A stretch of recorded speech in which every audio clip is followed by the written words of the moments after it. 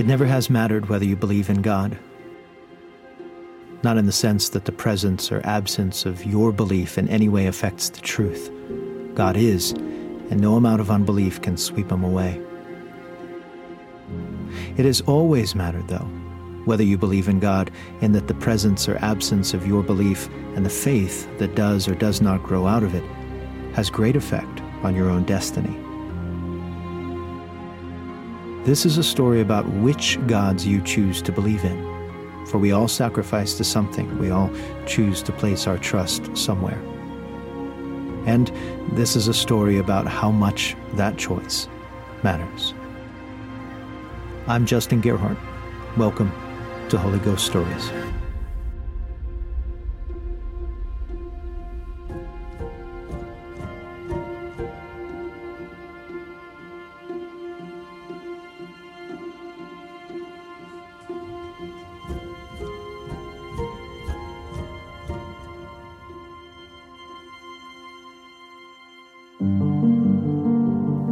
Let's say you live in Israel in the 9th century BC.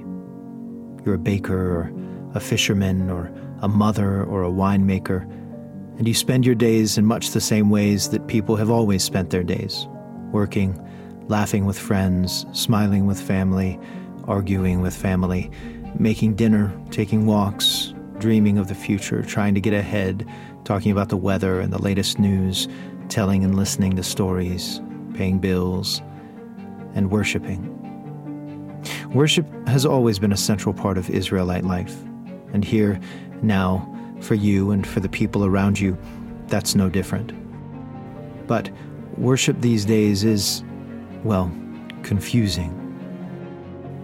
Since long ago, the people who live where you live have worshipped Yahweh, the true and living God, maker of heaven and earth, the one who brought Moses and his countrymen out of Egypt across the Red Sea, the one who empowered King David to slay a lion and a bear and a giant. Yahweh, the one who made a covenant with the nation of Israel, a special binding relationship, a mingling of law and love.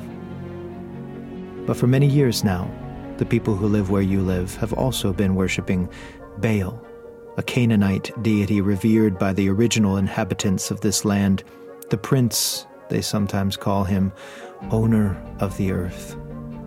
At first, it was social pressure, really. No one likes to be different, and when all the countries around you are making sacrifices to Baal, you start to feel strange if you aren't. But then also, there's just an allure to worshiping something or someone you can see.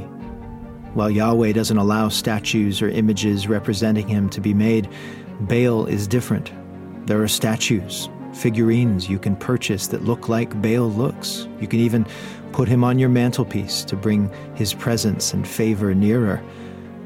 So, for someone like you, someone struggling to get by, someone concerned about the future, someone hungry for security, for prosperity, hungry for something they can touch and see, Baal is attractive. Plus, he seems more human. The stories they tell about him, the way he works, it just seems to make sense to you. Like it's how you might act if you were a god. And that feels familiar. Beyond all that, though, Baal is endorsed by the royals. Ahab and his wife Jezebel, king and queen of Israel, they openly worship Baal and encourage their subjects to do the same. And so many have, not necessarily instead of Yahweh, mind you, just in addition to him. I mean, who can know really if one or the other is uniquely real or more powerful than the other? Better to hedge your bets and worship both. And so these are the days of King Ahab. And this season will live on in infamy as one of the darkest chapters in the nation's history.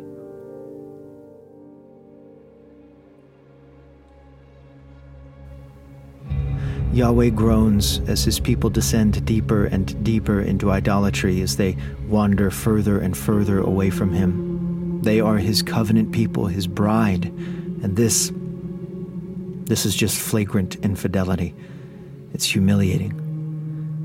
and it breaks his heart. And just when it looks like all is lost, Yahweh decides to make an ovation, a heartfelt invitation for his people to come home, to come back to him. He counters the bewitching voice of Ahab with another, a voice calling out among the wreckage for survivors to rescue, a voice crying in the wilderness, the voice of a man named Elijah.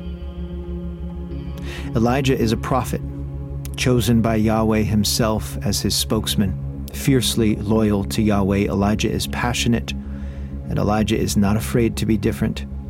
Even his clothes seem odd. He wears a hair shirt made out of animal fur, as if he's a goat waiting to be sacrificed to the Lord. Of course, it feels to Elijah as though that's happened. His faithfulness to Yahweh has cost him so much already. He and around 100 other prophets of God were hidden away in caves years ago by an informant in the royal court who learned of Queen Jezebel's plan to exterminate them. Somehow, perhaps they scattered, perhaps most of them were discovered and killed, but somehow Elijah now is the only one left. And he's lonely.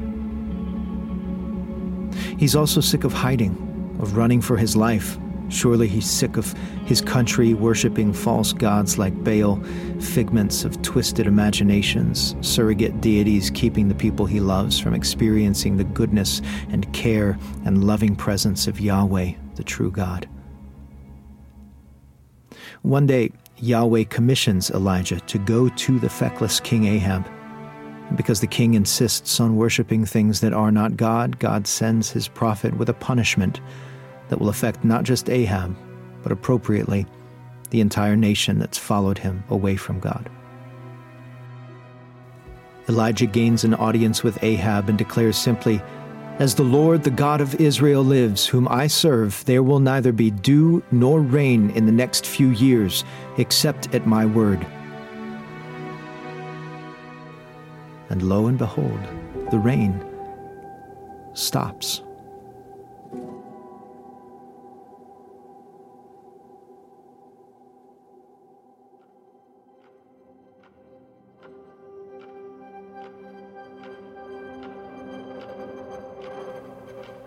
A month goes by. 3 months. No storms, no showers, no dew even. A year of this. The streams dry up. 2 years. The earth crusts and cracks, plants wither, first the flowers, then the grass, then the crops, then even the trees, their thirsty roots, able to find no relief underground. 2.5 years. Their grain stores now exhausted, full-fledged famine ensues in Israel. Animals now die in the dust, their bones bleached white by the unrelenting sun. People begin to starve.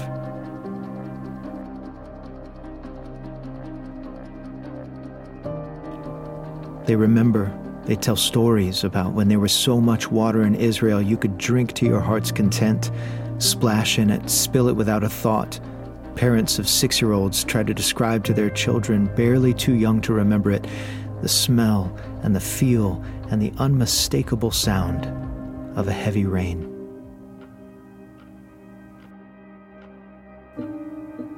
Finally, when it seems the nation itself might be blown away with the dust, God tells Elijah to go to King Ahab and tell him, in his mercy, Yahweh is finally going to bring rain.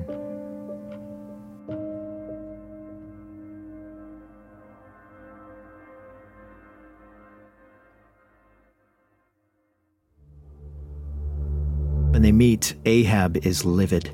If only he and Jezebel had been successful in killing Elijah years ago, they could have silenced his voice, always contrary, always so critical, no respect for the monarchy. And now these last 3 years of crushing drought, all his fault, a stain on Ahab's illustrious reign. As soon as Elijah comes into his view, Ahab shouts, "Is that you, you troubler of Israel?" "I have not made trouble for Israel," Elijah snaps back. "But you and your father's family have." How could Ahab be so blind? How could his heart be so hard? The drought should have been a wake-up call for the king, a chance for him to reconsider his blatant idolatry, his selfishness, his toxic leadership. But no. Ahab's eyes are full only of indignation, as if he has no idea why his subjects are dying of thirst. "You have abandoned the Lord's commands and have followed the Baals." And now, since Ahab clearly has no intention of changing that allegiance, it's time to demonstrate the foolishness of his choice. Elijah tells the king to gather the 450 prophets of Baal and the 400 prophets of Asherah, another pagan deity now beloved by Israel, and meet him on Mount Carmel. "Oh, and bring an audience," he says, "people from all over Israel." "Very well," says Ahab, "we'll settle this once and for all." And so the king sends word to gather his false prophets and his faltering people.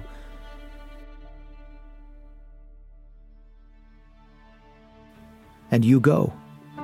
You, the baker or the butcher, the mother or the uncle, along with the fishermen and the winemakers. You all take to the road and go, moving north like a great herd of sheep, talking to one another about what's about to happen, about what the strange prophet Elijah might have in mind.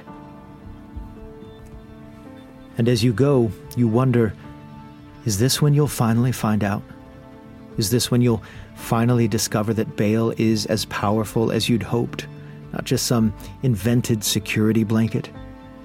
Or that Yahweh perhaps is as real as your great-great-great-grandparents said he was, that he's not absent, that he hasn't given up on Israel? Does he see your crop failures? Does he celebrate when your nets fill with fish? Did he weep when your son died last year? Was he the one who created your beautiful granddaughter?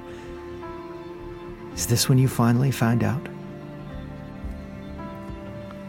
Of course, if Yahweh is real, if he is here in Israel, has been all along, and all this time you and your wife and your neighbors and King Ahab himself have been worshiping Baal, surely he's enraged. "Do not have other gods besides me." Wasn't that what he said to Moses? Wasn't that the first of the 10 sayings from Mount Sinai?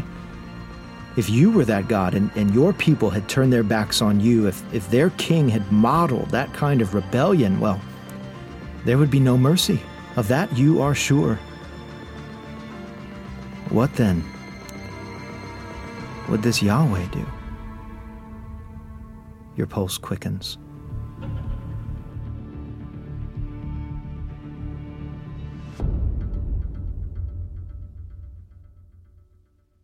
Eventually, the mountain finally comes into view. Carmel is not just one mountain, but essentially a mountain range in northern Israel, 4 or 5 miles of peaks stretching southeast from the Mediterranean Sea. Everyone knows about Carmel. It's the western border of the Jezreel Valley. Everyone calls it Carmel because that's a Hebrew word that can mean both fresh and vineyard.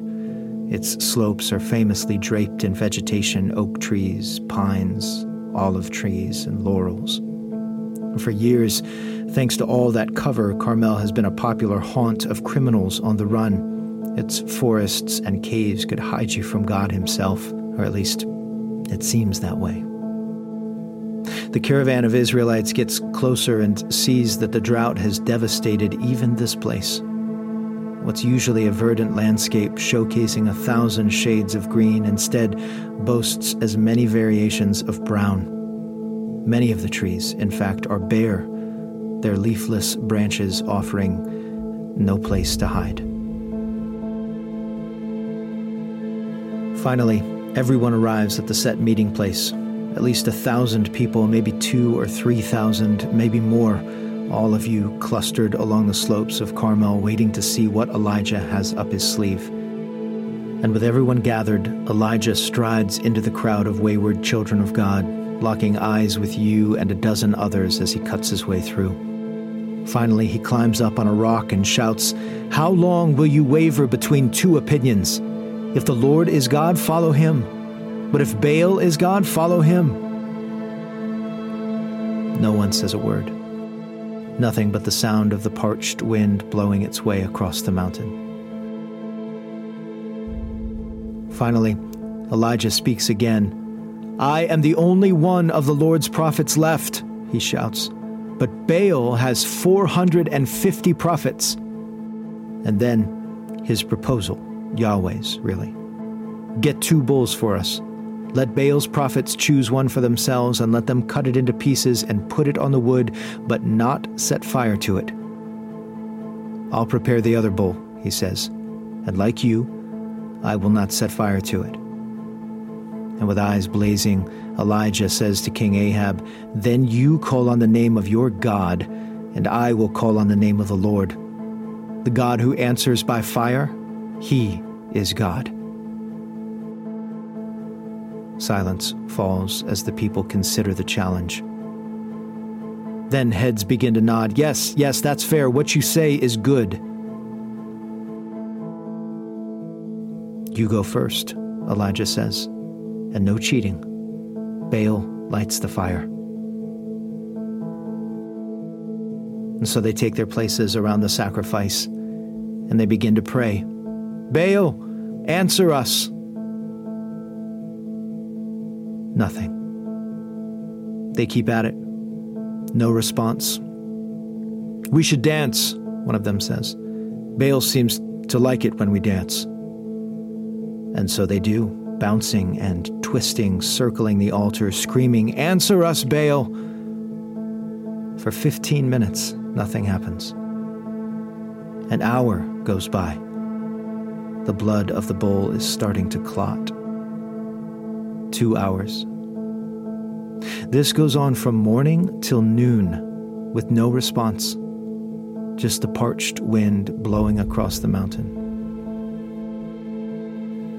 Finally, at noon, Elijah cannot hold back. "Shout louder," he says. "Perhaps that's your problem. After all, it is windy up here.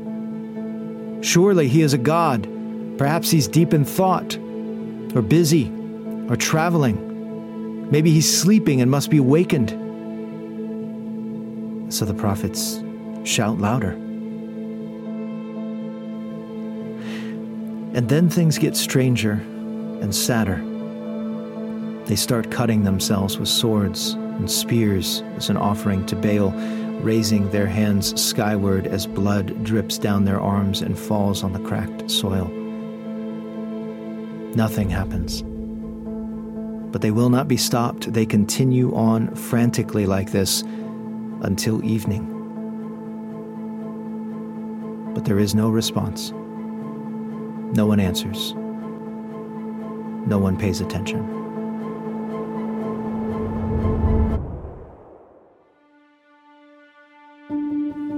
Finally, with the sun setting on the prophets of Baal, Elijah speaks again. And what he says may sound like a simple logistical instruction, but it's what this whole event is about. It's what Yahweh has been saying for generations to his prodigal people. It's what he wants more than anything in the world. The prophet calls out to the crowd, "Come here, to me." And as you move slowly in his direction, Elijah walks over to an altar to Yahweh, set up years before, that had been torn down in defiance by those refusing to worship him. He takes one scattered stone after another, stacking each on top of the last, slowly but surely. And as the people of the 10-tribe portion of a divided 12-tribe nation look on, Elijah stacks not 10 stones, but 12, making them into an altar to the Lord. He digs a trench around the altar. You wonder as you look on, Elijah scraping a circular scar into the ground, what is he doing? He arranges the wood. All by himself he butchers the bull, sweat drops and blood flowing mingled down. He lays the sacrifice on the altar. "Fill 4 large jars with water," he orders, "and pour it on the offering and on the wood." People go, and out of overwhelming curiosity or some latent respect for the spokesman of God, They find what must be one of the last remaining sources of water nestled up there on the mountain, return, and pour every drop of the precious liquid onto the altar. Do it again. Back they run, come again, and pour every jar out. Do it a third time, he orders. Once again they drench the sacrifice in water, soaking the meat and the wood, the water running down across the 12 rocks until the trench is full. Elijah then steps forward and prays, Lord, the God of Abraham, Isaac, and Israel, let it be known today that you are God in Israel, and that I am your servant, and have done all these things at your command. Answer me, Lord. Answer me so these people will know that you, Lord, are God, and that you are turning their hearts back again.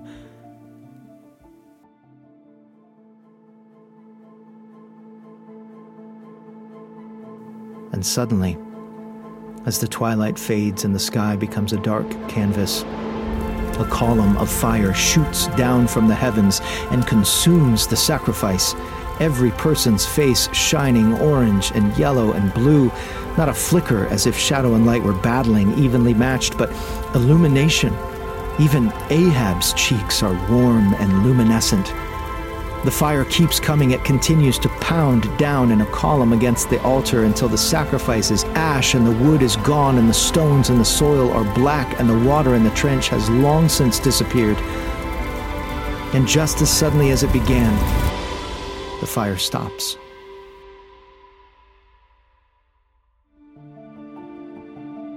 Like a move that's been synchronized and practiced, the entire crowd, you and your neighbor, your cousin, your boss, everyone hits their knees. You bury your faces in the ground. The Lord, He is God, you cry. The Lord, He is God. Then Elijah commands, seize the prophets of Baal. Don't let anyone get away. They're seized, and Elijah has them brought down to the Kishon Valley and slaughtered there like bulls. But you and your people are spared and invited to start a new chapter. Even the earth, it seems, gets to begin again. For somewhere far above the baked soil, far above the heads of the people who've so recently, so fervently bowed to Yahweh, evaporated water, perhaps the very water burned in the sacrifice, cools, clings to tiny specks of dust as it condenses, and forms the beginnings of a cloud.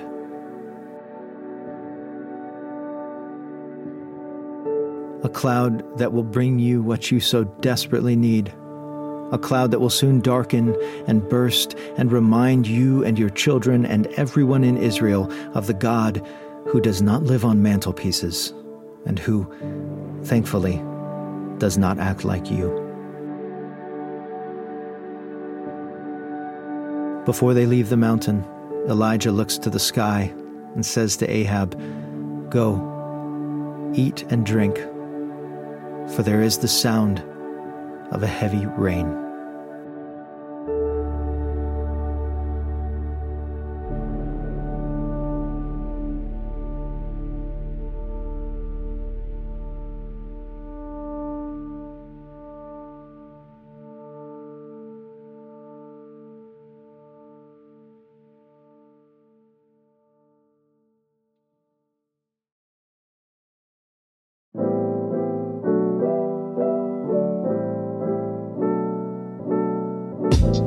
Hey, thanks so much for listening. If you would like to share this podcast with a friend, I would love for you to do that.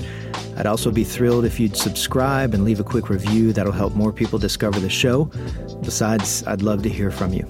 You can find out more, including why I created this podcast and what I'm hoping to accomplish with it, at holyghoststories.org. Oh, and follow along on Instagram. Just search Holy Ghost Stories Podcast. Till next time.